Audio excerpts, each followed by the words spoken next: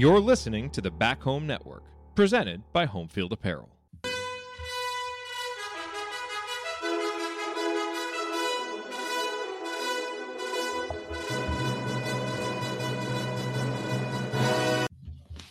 And welcome, Hoosier fans, to another episode of the Doing the Work podcast. As tonight, we will analyze the Hoosier schedule that was released by the Big Ten last week. I'm your host, Jeff Marlowe, here with my co-host, Kathy Amos, and of Doing the Work, the newest show on the Back Home Network dedicated to covering IU women's basketball. And we're excited to be joined tonight by Amanda Foster of Inside the Hall, for whom she will be covering the Hoosiers this season.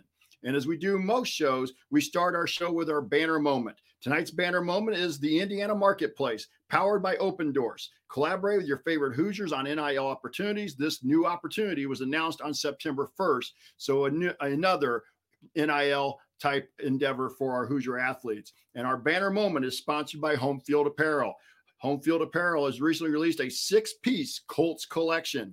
So whether you want only IU gear or other college teams and now NFL, Home Field probably has something for you.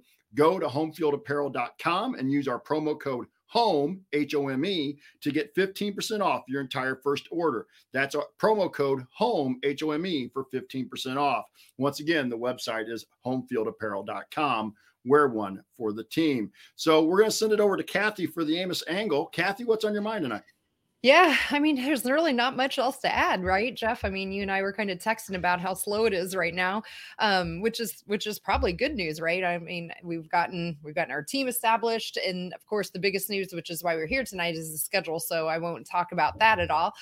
Just really excited. We're under the 50-day mark for basketball to start, and getting going with some fall sports here with soccer and football, and baseball is really getting into swing of things, at least I guess for some people. For those of you who don't know, I'm a Chicago Cubs fan, so we never really got into the swing of things this year. So just kind of biding time until we get to basketball season. Excited about the marketplace that you mentioned already, and I guess classes are well in swing. So I just really don't have a whole lot to add to the story tonight, I don't think. No, it has been pretty slow, and obviously we saw there maybe after our last show, and we did about a month or 3 weeks or so ago, we finally knew that everybody was on campus for the team. All the freshmen had finally arrived and everything. So, but like I said, we're excited to have Amanda Foster joining us here tonight. Hopefully Amanda will be able to join us throughout the rest of the season at different times as a guest. And we're going to give Amanda a chance to introduce herself. Amanda, welcome to the show. Thank you. Thank you so much for being here. Like you said, I hope I can come back later in the season. I'm sure there's going to be a lot to talk about. I guess just to give a little bit of background. So I'm a junior at Indiana right now. Last season, I covered the women's basketball team for the Indiana Daily Student. So I feel like I am pretty well versed in the team. Now I'm with Inside the Hall, like you mentioned earlier, reporting on the men and the women. They haven't really had a solid women's reporter to my knowledge up until I showed up. And then I kind of pushed for it and was like, why not? Because I know them already and I know what to write about. And so now here I am, and I'm very excited to get going this season. Yeah, very excited to have you on Inside the Hall too. I'm a member over there as well too. So yeah, that's great. Yeah, excited to have you there. And also interesting, you said, you told us before we went on, you're from Maine. I am from Maine. That's correct. Yeah, and Kathy talked about the Cubs. I'm a Reds fan, and I know you said you're a Red Sox fan, so your team had a little better season so far. It's been up and down. Better than you guys, but I don't know. It's not great right now. Yeah. But what was the sports media program? Is that what drew you to Indiana? Yes. I remember coming on a tour in February, and it was cold and not a very nice day out at all. But then I got a tour of the media school, and I kind of learned more about the program, and that sold it to me. There's really nowhere else that I wanted to go after that. So, Kathy, you got anything you want to ask Amanda before we head on to the schedule? No, I don't think so. The other thing, I guess, before we jumped on the show, Amanda did, which is part of why baseball is on the brain. She did share with me, I think your ultimate goal, at least right now, is to be a baseball commentator and do play-by-play. Yes, that is correct. I'm totally open to anything, obviously, but if I could pinpoint like the dream, then that would be the one. Yeah. Have you had the opportunity? I'm sorry, Kathy. I mean, just kind of talking about, have you had the opportunity to cover IU baseball at all? Yes, I did play-by-play for baseball and softball for WIUX last year. I did a few sideline gigs for Big Ten Plus for baseball. So I've been able to kind of get into it already. Yeah. All right. So let's go on in. Let's get into the conference, into the schedule here. And let's start with the non-conference schedule. And Kathy, I'm going to kind of throw it to you first. And I just kind of broke these down a little bit in terms of kind of the winnable games. I hate to call them, cinch wins, things like that. But obviously, we got some teams. But like Vermont, UMass Lowell, that's November 8th for Vermont, UMass Lowell on 11/11. Let's start with those two. Just kind of a couple, maybe games to get ready, because then the next game I think is one we want to spend a little time talking about on the schedule. But Kathy, what do you think of those first couple games? Yeah, so in really technically 3, if you want to count in an exhibition, if we really want to have that in there. They don't put it in the record. No, it doesn't go in the record, but they do have an exhibition against Kentucky Wesleyan on November 4th as a warm-up game as well, if you will. So that's a nice tune-up, and then they jump into it with Vermont and UMass Lowell. Lowell, is that right? Yes. Yeah. Okay.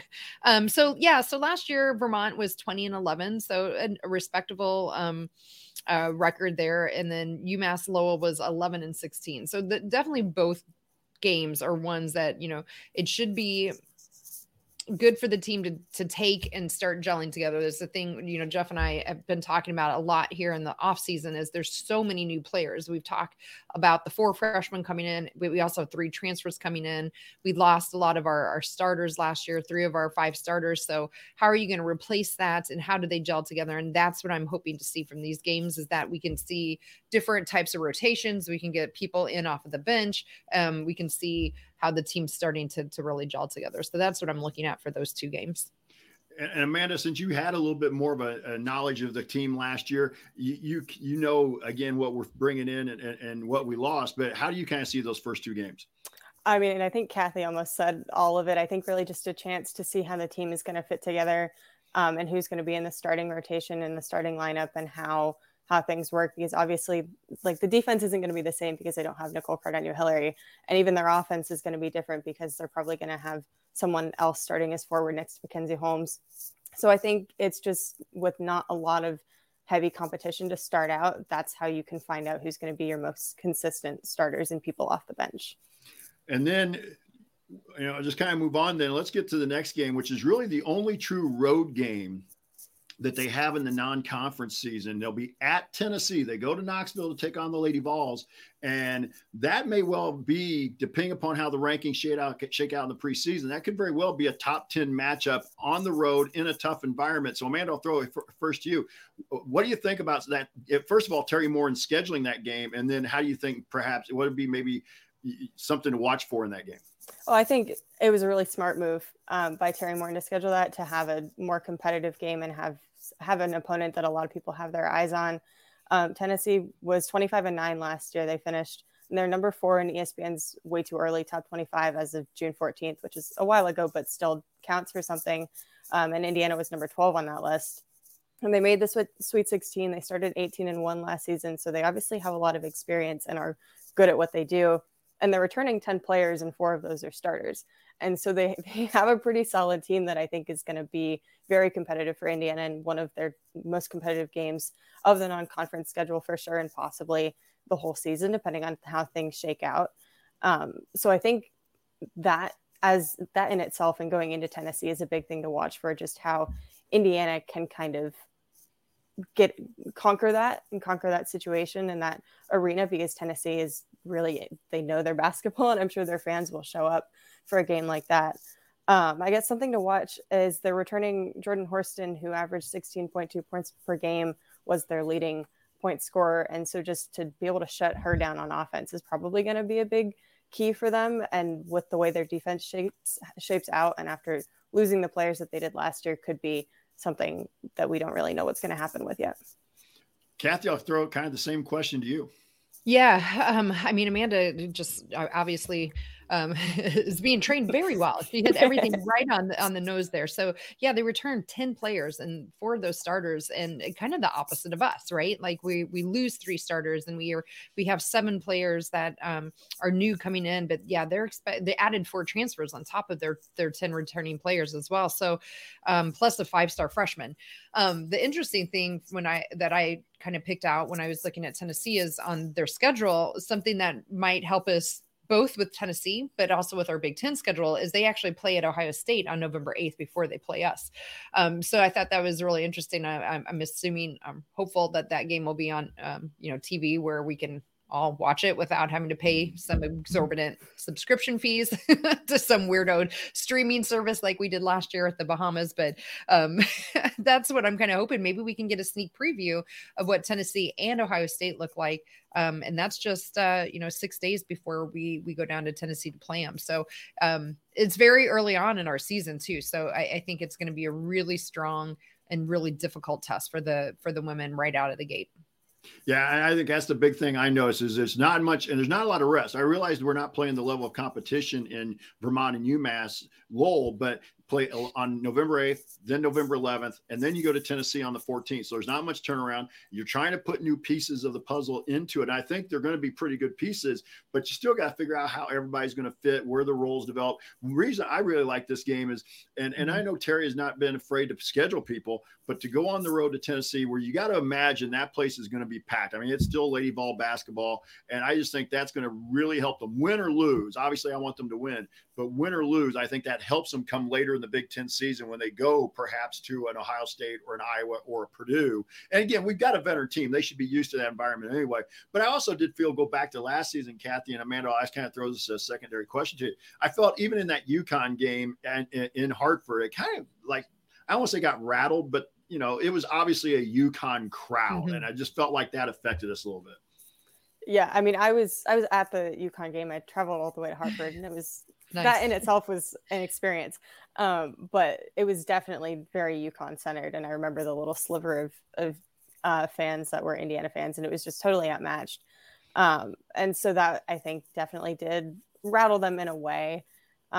And so, like you said, just this year, like, they'll have the experience after that, and, they go play Purdue, and obviously it's Indiana Purdue, and those fans are equally as crazy, and outspoken, and, and so it'll be, some of them have experience, but I think it is going to be one of the first big tests. And to see also whether or not Indiana fans show up at Assembly Hall, because we all know that the students don't necessarily take advantage of their free tickets the way they should for the women for all of their games. And so it'll depend. A lot of factors will go into it, but I think the crowd is going to be a big deal. Yeah. Kathy? Yeah, I would echo that. I think that's really just a great point. Going back to the UConn game, you're right, Jeff. They did seem a little bit rattled going into that, and we had a very veteran team last year. And so while on paper they're veteran, again, we don't know how they're going to come together. So I think this will be very interesting to see how they come together in a tough environment like this, which I fully expect that it will be. So yes, win or lose, I think we're going to win from it, if that makes sense. and then we come back to home and play Bowling Green on the 17th and Quinnipiac on the 20th. So again, I kind of like what Terry's doing here, and Kathy, I'll throw this to you more about is kind of, but the fact that the schedule here early, a lot of games, but they're almost like a Big Ten schedule. They're playing, they get 2, maybe 3 days off to prepare. So I think Terry was maybe trying to make sure that she has the team kind of in that mindset, play, couple days, play, just like you would almost in the Big Ten. Yeah, absolutely. So 3 days after Tennessee, we come back home, play Bowling Green. 3 more days after that, we have Quinnipiac coming in. And then 5 days after that, which we'll get into those games, we go on the road. So again, you don't want to overlook anyone. And both of those teams, Bowling Green barely were over 500, but Quinnipiac was 21-12. And if we remember, I can't remember who we played last year. We went on the road that was close to Mac's hometown. They gave us some trouble too. So, I think it's important too in these games that they don't overlook anyone, because you just never know. So again, hopefully whatever we learn from Tennessee, we're going to take and come back at home with these 2 games in particular and really fine tune it. Again, the hope, I believe, is for these 2 teams to games rather, to really let us gel together, start seeing the bench, start seeing different rotations and getting bench experience, which again, we talked about last year. We just weren't very deep, which really caused us problems making any kind of run down the stretch. So that's really my hope. And Amanda, before I throw it to you on that with those two teams, for our listeners who don't know, Bowling Green, maybe just a little bit better than last year, but historically been a pretty darn good Mid-American Conference team. And Quinnipiac is a team that we struggled with either last year or 2 years ago. And so they're a decent mid-major team. So these are kind of almost trap games in my mind about, and you don't just want to overlook, they're not to be overlooked like, just easy wins. Yeah, I remember the Quinnipiac game last year was close in the beginning because Indiana started off really slowly. And so they came out on top. But Quinnipiac was a competitive, they were a good competitor. And so, like you said, I think trap games in a way of just like not something to overlook, but the scheduling, like you mentioned earlier, I think is a really good thing that not a lot of people are picking up on, of how quickly they have to turn around and figure out what they're doing for the next opponent. And so I think that is going to be one of the best things that we see out of the non-conference schedule, against teams that can be competitive and against Indiana, a team that needs to figure out, Kathy, like you said, who can come off the bench and not just roll with their 5 starters, because that's not going to work. Right. Yeah. So then, as Kathy mentioned, and Amanda, I'll kind of throw it to you first here on this one. Then they go to Las Vegas for a tournament, showcase, whatever the term they're using for, but they're going to play Auburn on the 25th, a traditional SEC power as well. And Memphis, who, looking at their record, they were above 500 last year. So not, again, those will be 2 games. They'll test them a little bit. Yeah. I think the fact that it's in Las Vegas is interesting in itself, because that's like a neutral area. So it's hard to know what to expect from like fans showing up and just what the energy is sort of going to be. I think both teams, they will be more competitive. I don't think they're going to be really that close to like the Tennessee or UNC games that we'll see. But again, just kind of a midway point between opponents like Bowling Green and Quinnipiac and Tennessee, for a good kind of middle ground of seeing how the team can do against a competitive team, but not at like the height of the competition. Yeah. Yep. Kathy, you got anything you want to add? No, not really. I mean, the only thing is that I was a little surprised when I saw Auburn on there, and especially after I looked up their record last year. They only won 2 conference games last year. So, just not a really strong team to be bringing into any, I don't think it's really a tournament, right? Because it didn't look like it's whatever they're calling it, the invitational. But so that was interesting to me. But again, you just never know. I couldn't really find much on what Auburn has coming in. So you never know if teams have a bunch of reloading going on, and you don't want to be taken off guard and just look at the record from last year and go, oh, that'll be an easy right game. Let's look ahead to Memphis. So again, kind of like a situation, we don't want them to be trap games. And I think Amanda made a great point, having that neutral court experience is really good to get at this time of the year too, to close out their November schedule. Busy November. Yeah. And then Kathy, I'll throw it to you with this one. Then perhaps maybe at least the marquee home game in the non-conference schedule. North Carolina is going to come in and expect them to be a top 10, maybe a top 5 team coming in for the Big Ten ACC Challenge game at Simon Skjodt Assembly Hall. So Kathy, I'll throw it to you and just give you an opportunity to talk about that game with the Tar Heels.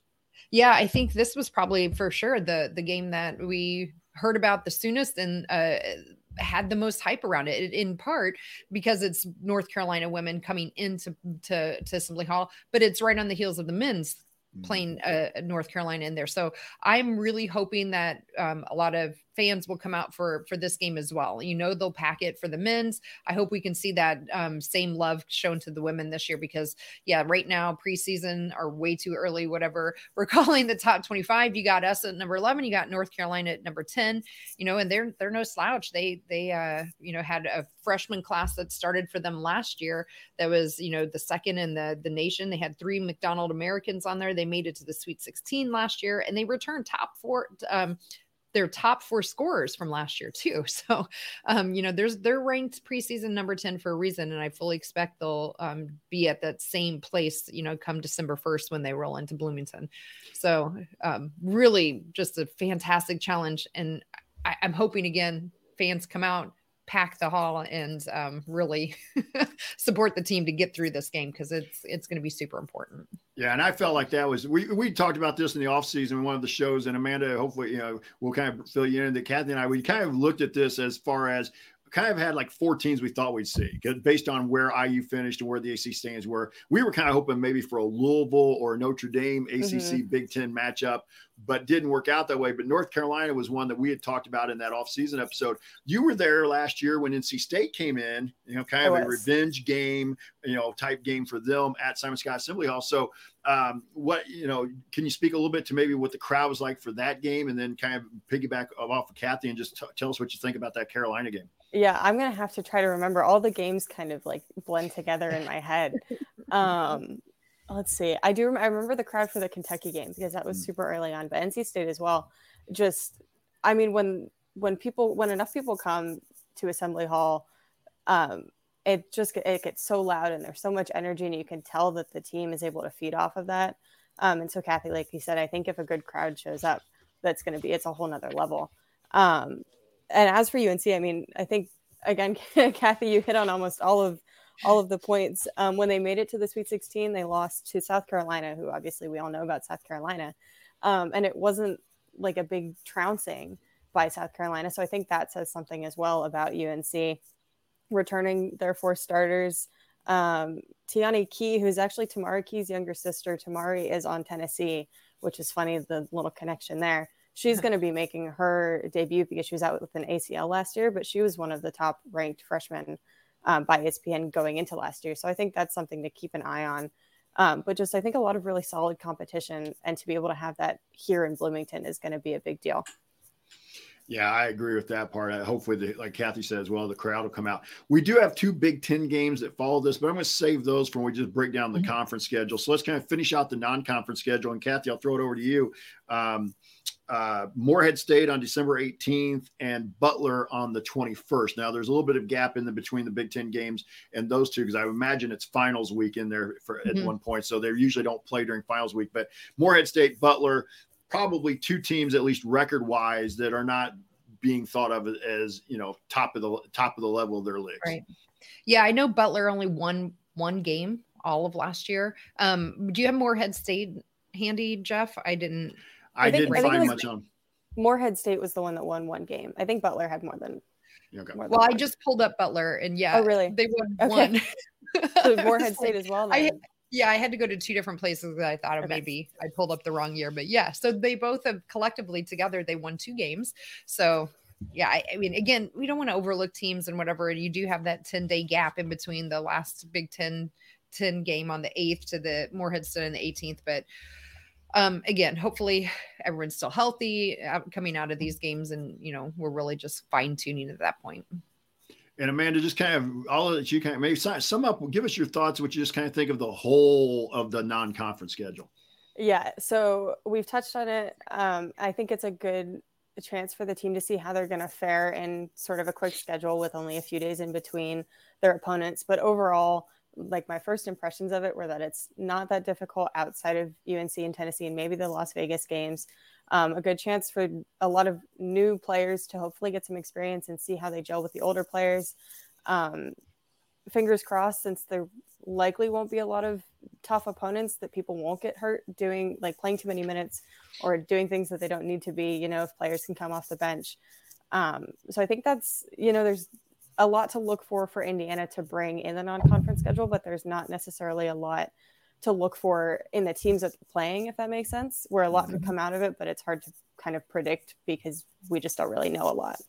Yeah. And I'm looking forward to see if we develop that depth that we talked about. And Kathy and I talked a lot about in the off season. We talked about last season. I know, Amanda, you covered the team last year, and I know you had to see the fact that we only basically went about 6 deep. Yeah. I really hope. And the other thing I'll be interested in seeing, Kathy, I'll throw this over to you as well, is what kind of changes are we going to make? Terry Moore has always built her foundation on defense. This may not be quite the defensive team we've seen the last 2-3 years, but so will we play a little faster paced offense with all the guards and hopefully the 3-point shooting we've added, or will it still be kind of a grinded out defensive mentality first that we'll see from the Hoosiers, Kathy?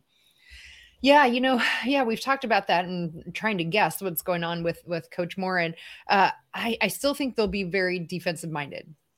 I do, but you're right though. It's not going to be like last year's team. I don't think they're going to. We've lost obviously Nikki and Allie in particular, but Alexa Gulbe was also a fantastic defensive player too. And just losing those three defensively is going to be, I think, hard for the newcomers to really get up to that level.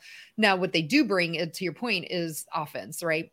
I think specifically, we've talked about Sarah Scalia coming in, who could just shoot the lights out of the ball, right? Like she actually made more 3-pointers than Caitlin Clark did last year, which is, I knew everyone was focused on Caitlin Clark. I think that really, because of that, overshadowed Sarah. And I think Sydney Parrish can really create some offense too on her own. So I think that we're going to see maybe more balance this year between offense and defense. Maybe the defense goes down a little bit, but I think our offense is going to come up. So that's what I'm hoping we'll find out, as we get through November and December here with the team. Yeah. And Amanda, have you had a chance to see any practices? Have they started official practices yet? I was trying to look that up today. I couldn't find anything. I have not heard anything, not to my knowledge. The media day is next Thursday, I believe. And so we'll be able to talk to players and coaches for really the first time. Over the summer, we were able to talk to a few of the men's players. But that's really the first time we're going to get to talk to anybody from the women's team next week. So I'm just as in the dark as everybody else, I guess.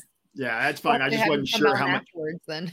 Yeah. And I think that's one of the things that, Kathy kind of hit on as well, is like, and Amanda, I'll give you a chance to chime in on this real quick as well.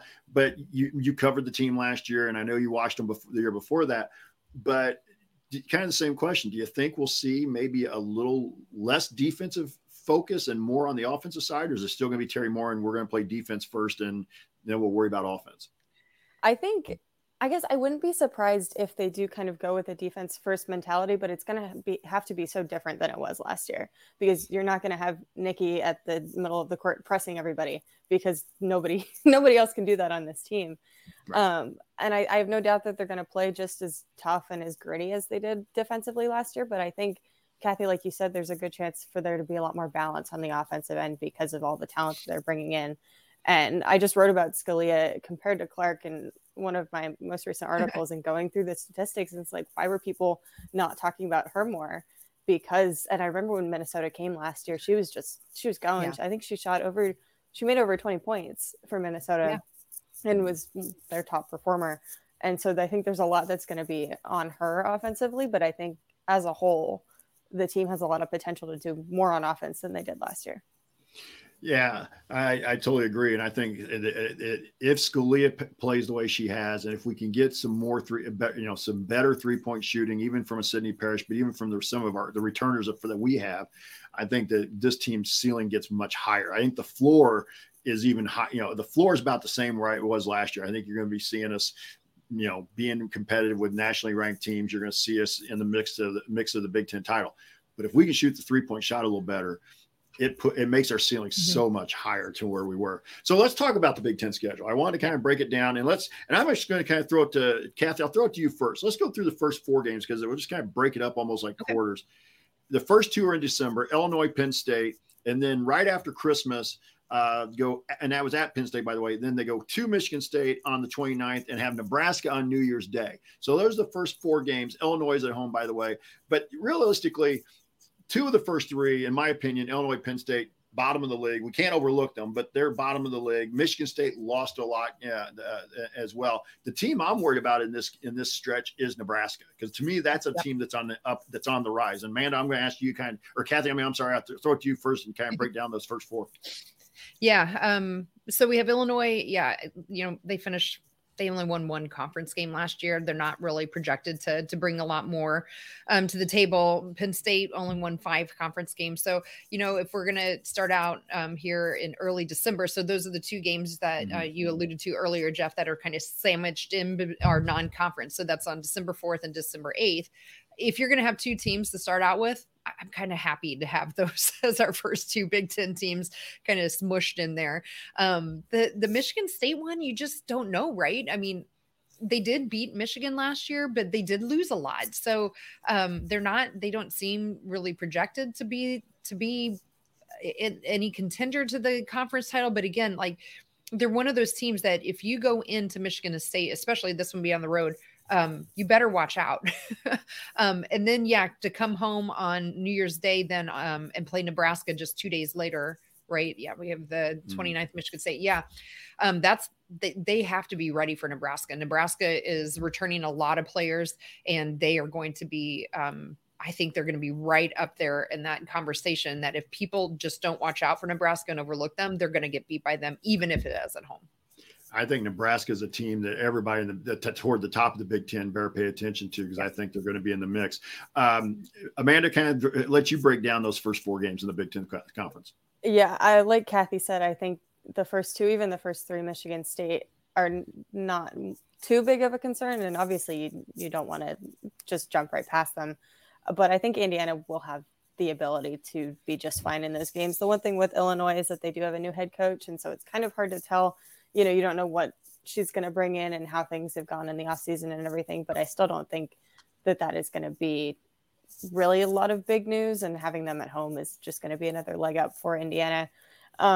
Just from a basketball fan standpoint, I'm really excited for Nebraska because I remember them last year and they were competitive. Yes. And they beat us. That was Valentine's Day, and I was sitting in the media school and just thinking, what's going on?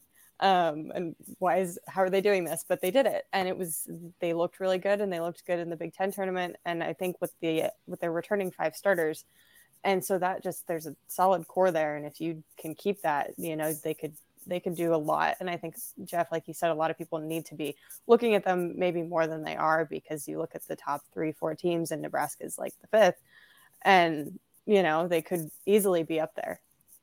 Yeah. So then the next 4 games for our listeners and the people who are watching us here live on YouTube, at Northwestern on January the 8th, home with Maryland on the 12th. And I'm going to come back to that in a second. At Wisconsin on the 15th, and then Illinois for the return trip to Illinois on January the 18th. Northwestern may be in that middle of the road, so I definitely don't want to overlook them on the road. But Wisconsin shouldn't be very good still. And again, we already talked about Illinois a little bit. But Maryland, the only time we play Maryland this year, back in Assembly Hall, we beat them for the first time ever last year in Assembly Hall, then turned around and beat them in the Big Ten tournament. So, and everybody thought Maryland might be in trouble because they were losing people left and right to the portal, but Brenda Fries did a really good job of picking up people in the portal. So, they're going to come in here. So this is a game that, in my view, is going to be a really nip and tuck game. But you got to, if you want to be in the mix at the end of the year in the Big Ten, one of these teams, especially us at home, probably needs to win this game. Amanda, what do you think about that? First of all, those 4 we talk about, but especially Maryland. Yeah. Again, it's just a game that I'm very excited for with the way that Indiana played against Maryland last year. Just every game, you knew it was going to be exciting. And with the history behind the 2 teams, that just adds another level. I remember looking at the transfer portal news, and obviously Owusu and Reese are both gone now, and they were 2 of the biggest keys to that Maryland team. And I was the whole beat at the IDS, we were all kind of sitting there and it's like, what's going to happen? But then you get 8 new players brought in. One of them being Abby Myers, who played for Princeton at Assembly Hall and had a very good game against Indiana. I think she's going to bring something new that obviously is, totally different from Maryland than we've seen. And so I think there's a lot of unknowns for that team just because of all the newcomers. That makes it hard to prepare for and hard to predict what's going to happen. But just knowing, for me at least, seeing Abby Myers against Indiana last year and knowing that she's going to be on that team this year is going to be a big deal. Mm-hmm. Yeah. Kathy, same to you. Same. Yeah. Abby Myers, she caused us a little bit of problems in that Princeton game, right? So almost cost us the game. Right. Yeah. So it'll be interesting to see what Brenda Fries does with this team, though, because to your point, there's 8, and we've talked about that with us, right? The big question mark is, we lost our starters, 7 new ones coming in. It's the same story here, I think, for Maryland. And the difference that I think between the 2 teams for story-wise, I wonder, because of the 2 that left, they left because of the transfer portal, where our ladies left because they had to, essentially. Outside of Alexa Gulbe, technically she could have came back, but it was logical why she left. So it makes me wonder what's going on within that program. Was it just those 2 didn't gel in the program? Is there some other problems going on? Will she be able to fix whatever it was? So to me, probably just making up stories or whatever, and it's probably just fine. But that's a lot going on for that team. And I think this one is definitely one I as well have circled. I feel a little lucky that we don't play them on the road. I agree. This year. So I'm glad that if we're only going to get them once, that we get them at home. So that is definitely one to highlight and keep an eye on. And Kathy, I'm going to keep it with you here. The next 4 games then: at Michigan on the 23rd, Ohio State at home, which again, another tough game with the Buckeyes, who, they get the one girl. I can't think of her name. I forgot to look up their roster today, but they get the one girl back who was out with an injury from last year, and they won the league anyway, and at least they were the number 1 seed going in, I believe, in the Big Ten tournament. So then Ohio State on the 26th, Rutgers at home on the 29th, and then 2 Minnesota. So again, kind of in my view, 3 games there that I think are wins. But Ohio State, man, if you want to be in that, at the mix at the end, I really think you got to win this game at home, Kathy. Yeah, the interesting one, actually, I'm concerned about is at Michigan. They finished 3rd last year, and I definitely would not. They lost a lot. They did, but I wouldn't rule them out either. I expect that they might still be up there. And so again, being on the road always makes me nervous going into that environment, and especially going onto a road where a team you just don't know what is going to be going on. By then we will, but as of right now, I don't. But yeah, that Ohio State team, you're right. I mean, they're returning a ton of people. This is the good news is at least it's going to be at home, and we figured out how to beat them last year. So if we figured it out, then I'm hoping with our new players, by the time we get to January 26th, they'll really be gelling together, and Coach Moore will have them ready to go.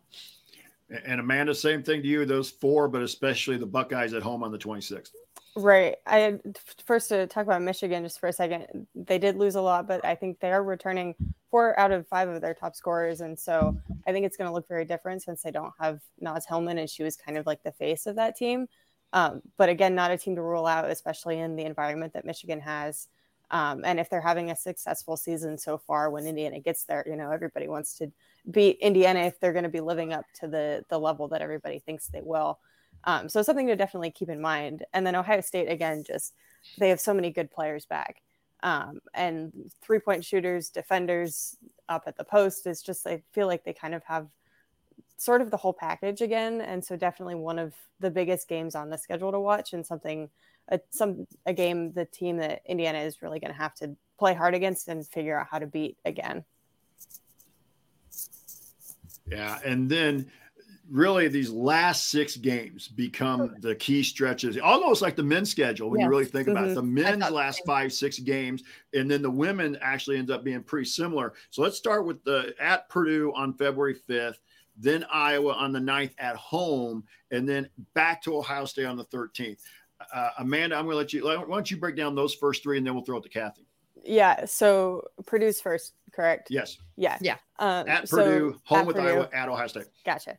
I think Purdue, Indiana is going to be big just because it's Purdue, Indiana, and everybody, that there's so many fans and there's so much excitement around that. And it's also going to be big because Purdue, obviously the contest last year, both of them were close. Both of them were exciting. Purdue was able to play up to Indiana's level, or Indiana played down at some points, depending on, where you were at in the game. It all depended. But I think that has the potential to be just as competitive this year. And I remember talking to their head coach last year, and it was her first year. Of course, this is her second one now. And that people have really bought into what she is trying to put into that program. And now that she's been there for a little bit, I think that she's going to have more players who have bought into it even more. And so it's going to be a lot. And especially going there is going to be a huge environment, because last year it was a huge environment. I think they were doing some sort of promotion for the men's team, but anyway, they got people there. And so that was a big deal, and they went into overtime. And so I think it's going to be a lot to look at. Iowa was next. Yep. Iowa's next at home. Iowa, 2 words, revenge games for Indiana. And that's like the first thing I think of, because they didn't beat them last year. Caitlin Clark is coming back. Obviously now Indiana has Scalia. So there's your battle at the 3-point line. And I think there's a lot of emotions surrounding that, at least for the fans, and probably for Indiana as well. And for Iowa, because they don't want to lose. And Iowa's expected to be really good again this year. They have Sonano again, and Indiana couldn't put a stop to her which is something that they're going to have to figure out how to do if they want to win. Because if you have Clark and Sonano doing what they did last year, it's a whole beast in itself outside of everyone else on the team. So just a very, very much a lot of competition and a lot of emotions and high stakes for those games. And then, of course, go back to Ohio State in a Exactly. very tough environment. Yeah. I mean, we've already talked about what their kind of personnel is like and stuff. So I will say this about Katie Garrett. Katie Garrett's the head coach at Purdue, former Purdue player, Indiana Miss basketball here in the state of Beech Grove. When Katie played, Purdue was up here, IU was down here. That's changed. Yeah. IU's up here, Purdue's down here. And she wants to flip that. And I'm not saying it's going to be that easily done, but I think Purdue has that mentality that they don't feel like, at least Katie doesn't feel like that program is supposed to be a 7th or 8th place, 9th place team in the Big Ten. They want to make the move up. I'm not saying they're going to compete for the championship, but for them to get into that upper tier, I'm sure she's circling this game like, hey, this is a game we got to win. Kathy, I'll kind of let you talk about those three, but especially kind of that rivalry game with Purdue as well and Iowa. Yeah, I mean, on a personal note, I'm really looking forward to that Purdue game, even though it's on the road. I think right now, tentatively, at least, my husband and I are planning to come back to Bloomington for that men's game on Saturday against Purdue, and then road trip up to West Lafayette on that Sunday. So at least, maybe there'll be a couple specks of red in the crowd. But yeah, I mean, that environment last year that Purdue put up, whether it was a promotion for their men's game or not, I mean, their students showed up and they were loud and boisterous. And I expect the same thing will happen on February 5th. And I think that Purdue is one of those that, again, I don't know what people are, but I feel like they might be being slept on in the Big Ten. I think that they could really take a step forward, as you mentioned, the second year under that coach. And, I think the expectations probably externally aren't there for them, and that they could really surprise some people. So again, better be ready for them always. Whether they're projected to finish 1st or 14th, you have to be ready for these rivalry games. Iowa, in addition to their 2 returning players, I think they got a really big transfer too.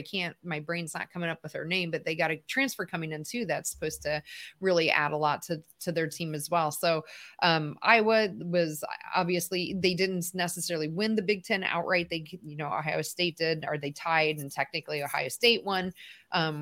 But boy, Iowa just had their way with us last year. So I'm hoping our new assistant coach, who came from Creighton, who did figure out the secret sauce in the NCAA tournament to beat Iowa, that she can bring that same sauce to us. And then, boy, going on the road to Ohio State, yeah, I think that's going to be just a tough stretch, those 3 games, really the whole month of February. There's no letdown once you hit February 5th, really, with that Purdue game. There's no letdown. Boy, if that schedule's not going to get you ready for the NCAA tournament, I'm not sure what will. Right. I will say this. We should say Caitlin Clark, with Paige Beckers announcing earlier this summer that she's going to sit out the season. Caitlin Clark's going to be the odds-on favorite, at least to be preseason player of the year. Right. Yep. So we'll obviously, she's a very talented young lady.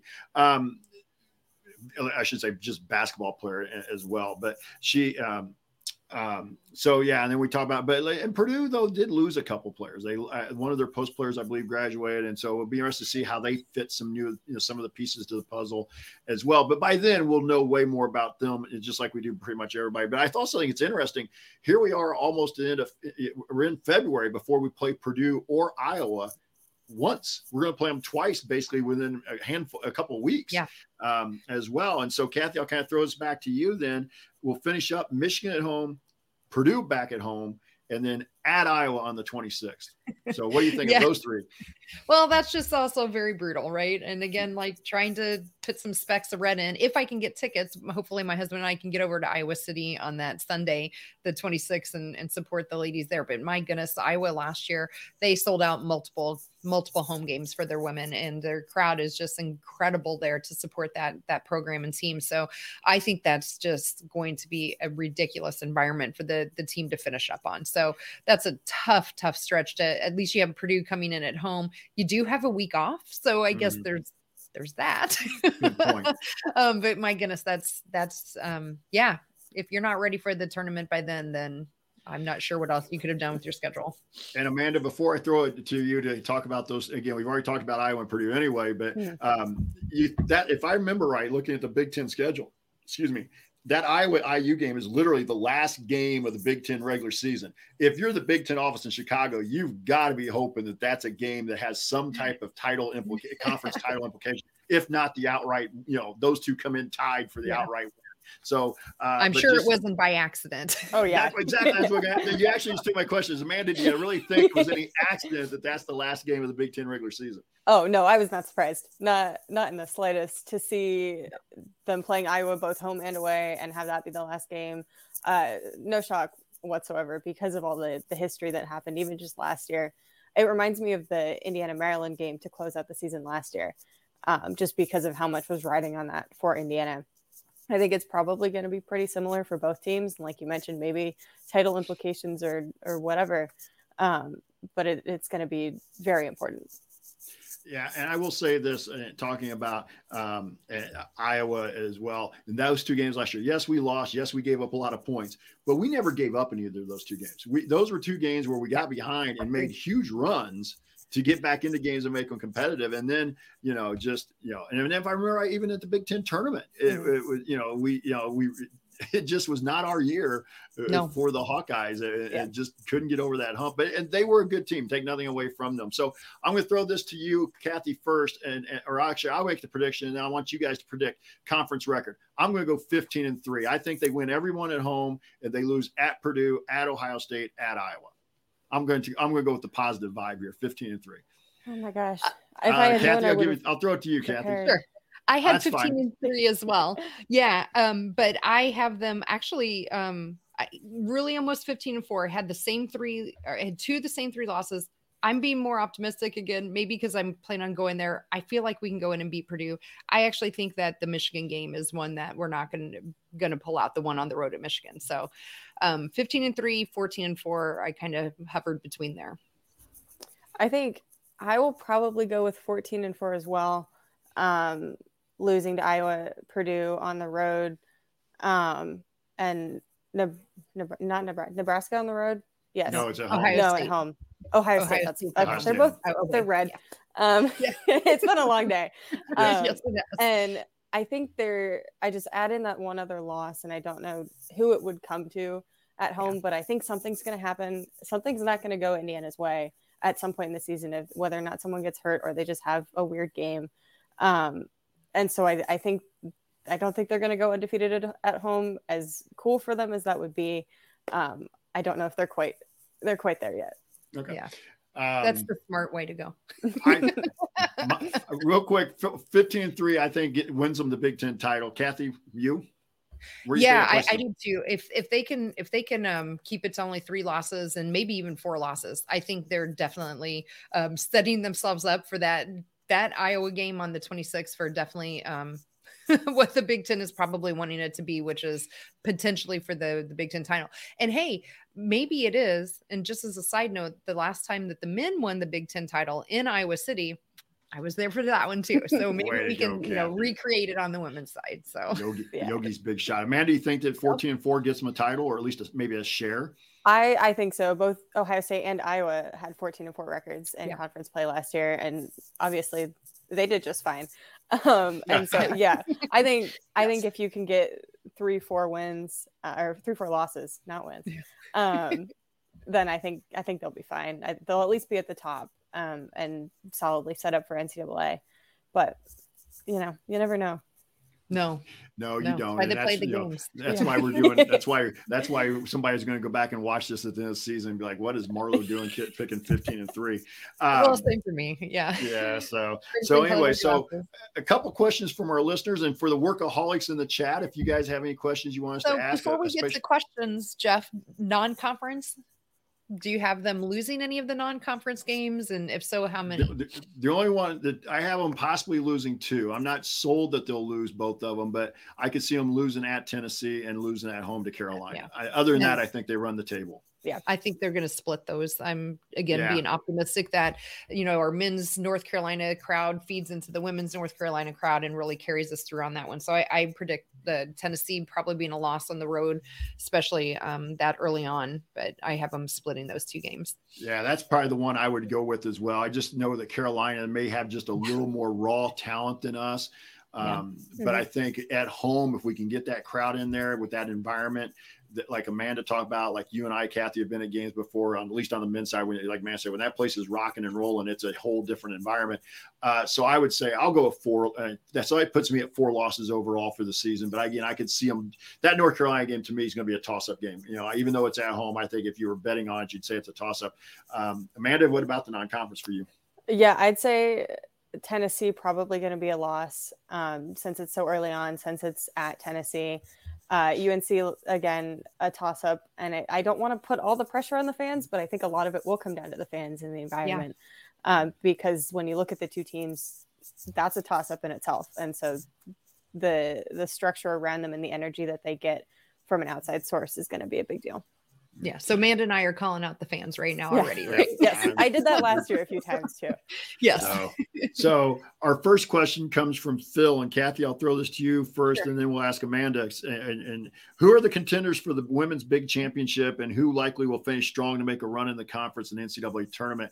I'll answer first, and I'll throw it to Kathy and Amanda. To me, the top 4 are IU, Iowa, Ohio State, Maryland at this point, but I think Nebraska is dangerous and can be, to me, they're the one that can get in there and make some, be a spoiler maybe if they don't get, for the title.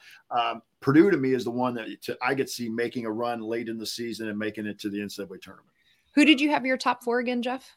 IU, Ohio State, Iowa, and Maryland. No order right there. Obviously, I just said I pick IU to win the league, but to me, those are the 4 teams battling it out for the title.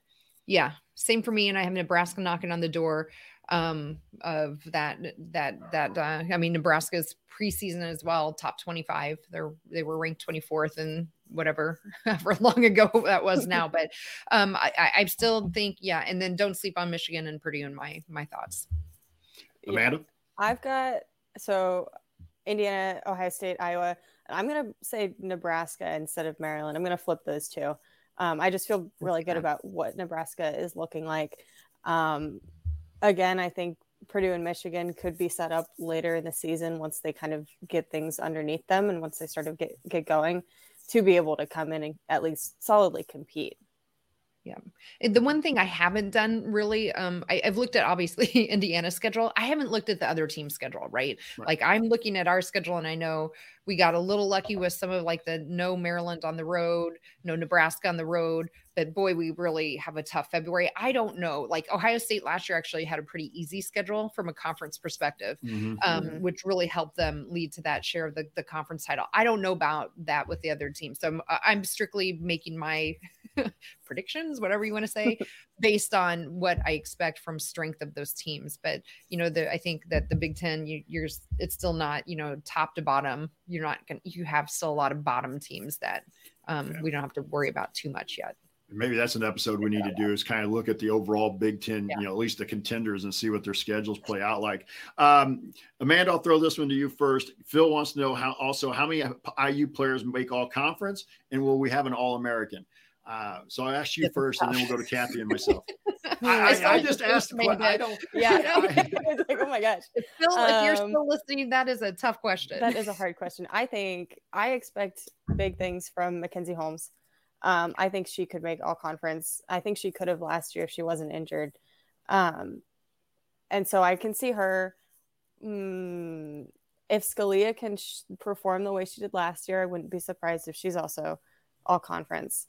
Let's see. I feel like that might be maybe Grace Berger, but kind of it's so hard to tell because you don't know how anyone else is going to perform either. And I would say Mackenzie Holmes has a shot at All-American depending on how the season goes, but I wouldn't rule her out as of right now. Yeah, that's kind of where I am. I think definitely I think Mackenzie assuming again no injuries like we had last year, right. I think all conference seems like a pretty easy, safe bet. I think she could definitely knock on the All-American door. I don't know enough about Sarah and her total game to know if she can knock on the door either of all conference. Grace, I'm expecting a little more from her just again, because it's like her 17th year coming back and, it's like, she's got all this experience and, she didn't have to come back. She really could have made a shot at the pros and she's put some expectations on herself, working on the outside shot. I may be expecting a jump from Grace that will maybe put her into that all conference talk. Yeah, and I think that's where I'm at. Mackenzie and Grace would be the two I would look at, and I think a lot of that is going to be. But it also comes down, and Phil didn't say per se in the question, if we're only talking like first team all conference, like five, then it's hard to get two people on an all conference team, especially with this, you talk about Sinano and Caitlin Clark and the girls at Ohio State.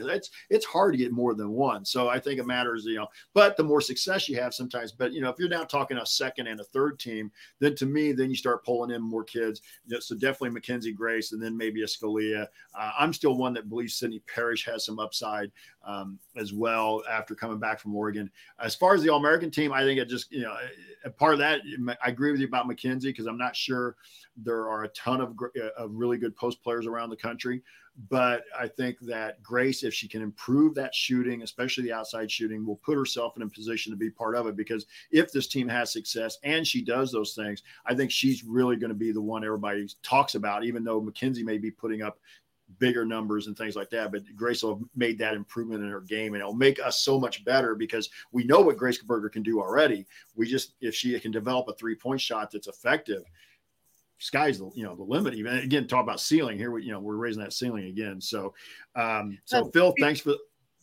So can I add on to Phil's question? He didn't ask this, but what about all freshman team? Do we think that Garzon has a chance? Because yes. I went back. I do too. And because I went back right for the Illinois football game, and there was a ton of chatter at different tailgates from various people, whether they know what the heck they're talking about or not, who knows, but there seems to be a lot of really positive chatter about her. So I don't know, Amanda, have you heard much about Garzon, and do we think maybe she can knock on the door of that all freshman team? I think she definitely, I think she could. I have heard some chatter. Granted, most of it is within like sports media. And so these people are like informed and just talk about it all the time. So I don't know outside of that how much people are talking about her. I think the big thing is whether or not she gets enough playing time to be able to knock on the door. But I think if she can get out there enough, definitely she could be up there. And speaking of that, Amanda, I'll throw this one to you. This is from Quang, starting five.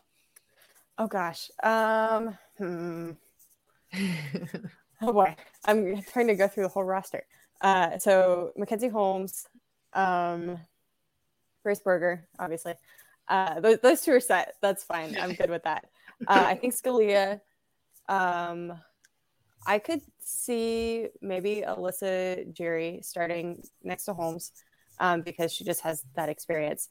What is that? We're at 4? 4. Mm-hmm. Why can I not think of someone else that could start?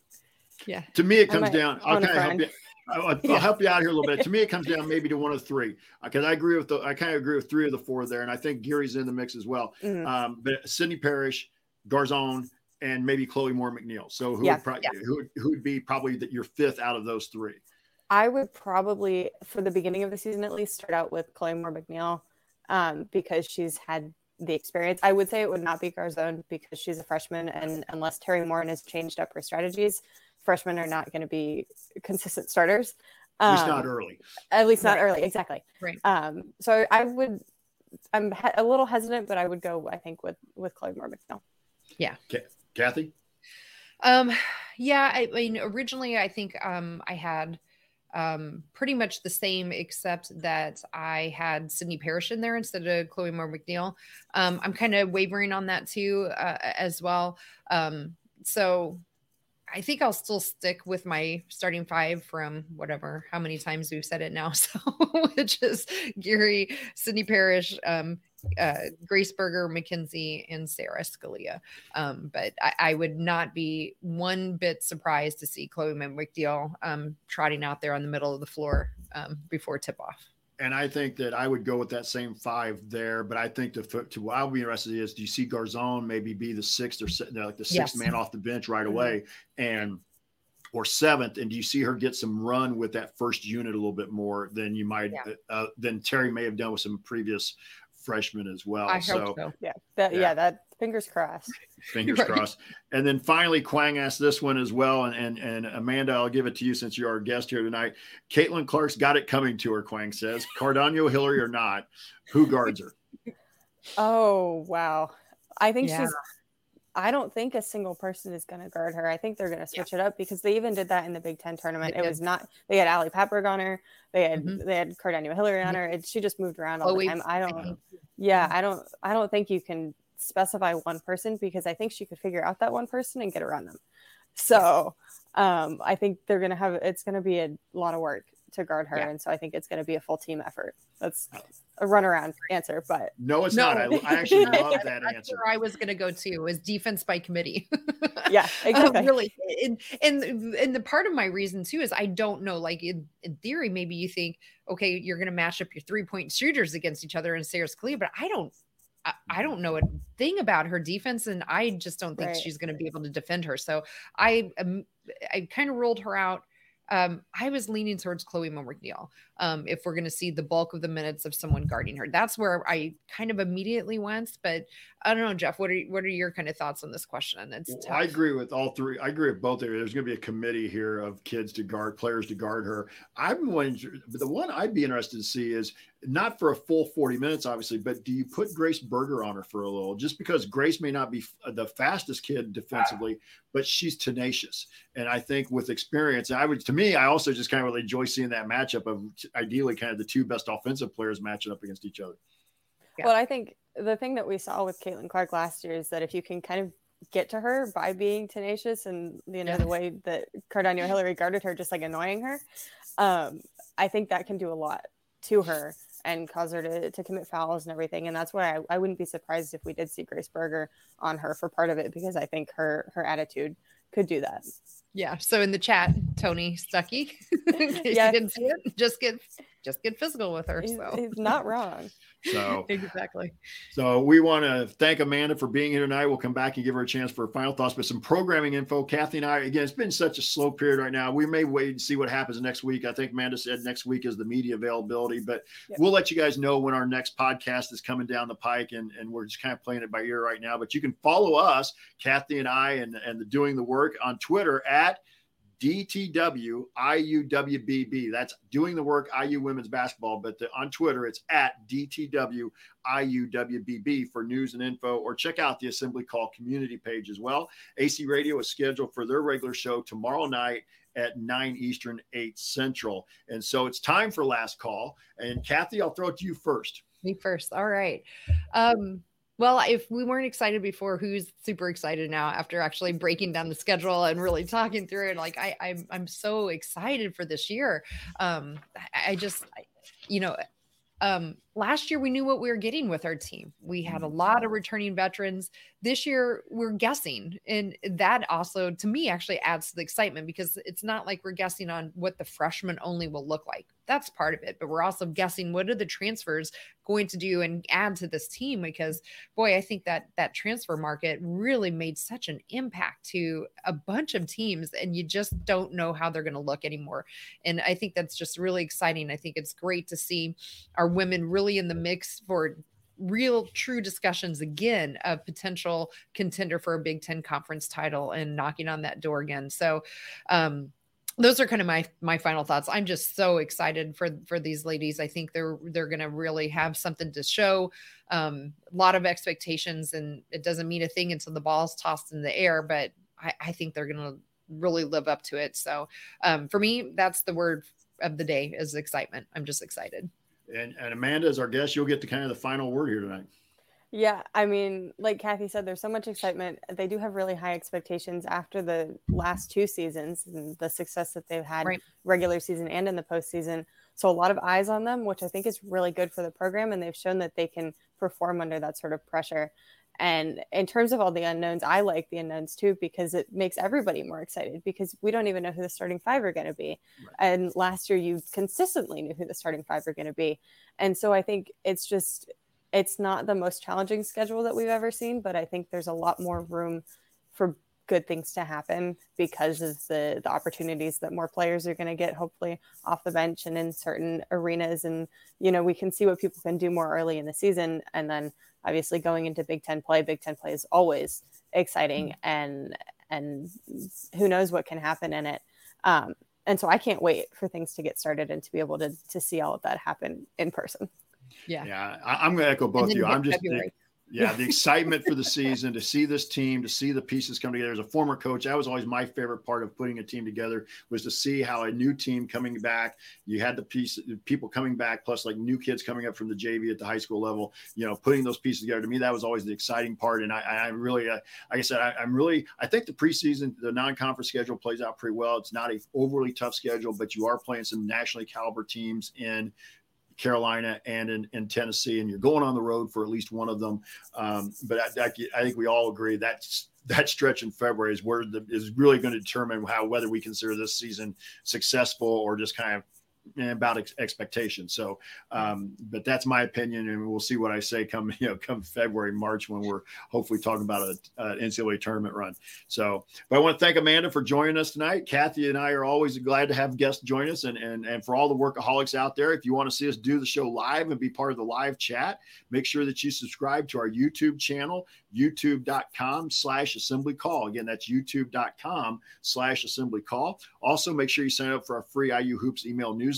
It comes out every Sunday and after every men's basketball game. You can join for free today at join.assemblycall.com. Again, that's join.assemblycall.com. Special thanks to John Ringer. And we probably should have put this out earlier, Kathy, even though we've been doing some stuff on Twitter. Special thanks to John Ringer of Rig Design for designing our new logo that if you're watching the YouTube broadcast, you can see in the upper right-hand corner. That is our new logo. We've shared it a little bit on our Twitter feed as well. So we actually John gave us 4 designs that we can use off and on throughout the season, but this is our primary logo, and we just want to this is one of our logos. We have another one that has as well with kind of a microphone look to it. But we're really excited about the work that John's done for us. And again, we also are looking to, in the future, we may also have our own YouTube channel. So there's some things we're trying to do a little bit along with the Back Home Network here as well. But I want to thank Amanda Foster from Inside the Hall and formerly the Indiana Daily Student for joining us, and especially since she has background covering the women on a regular basis.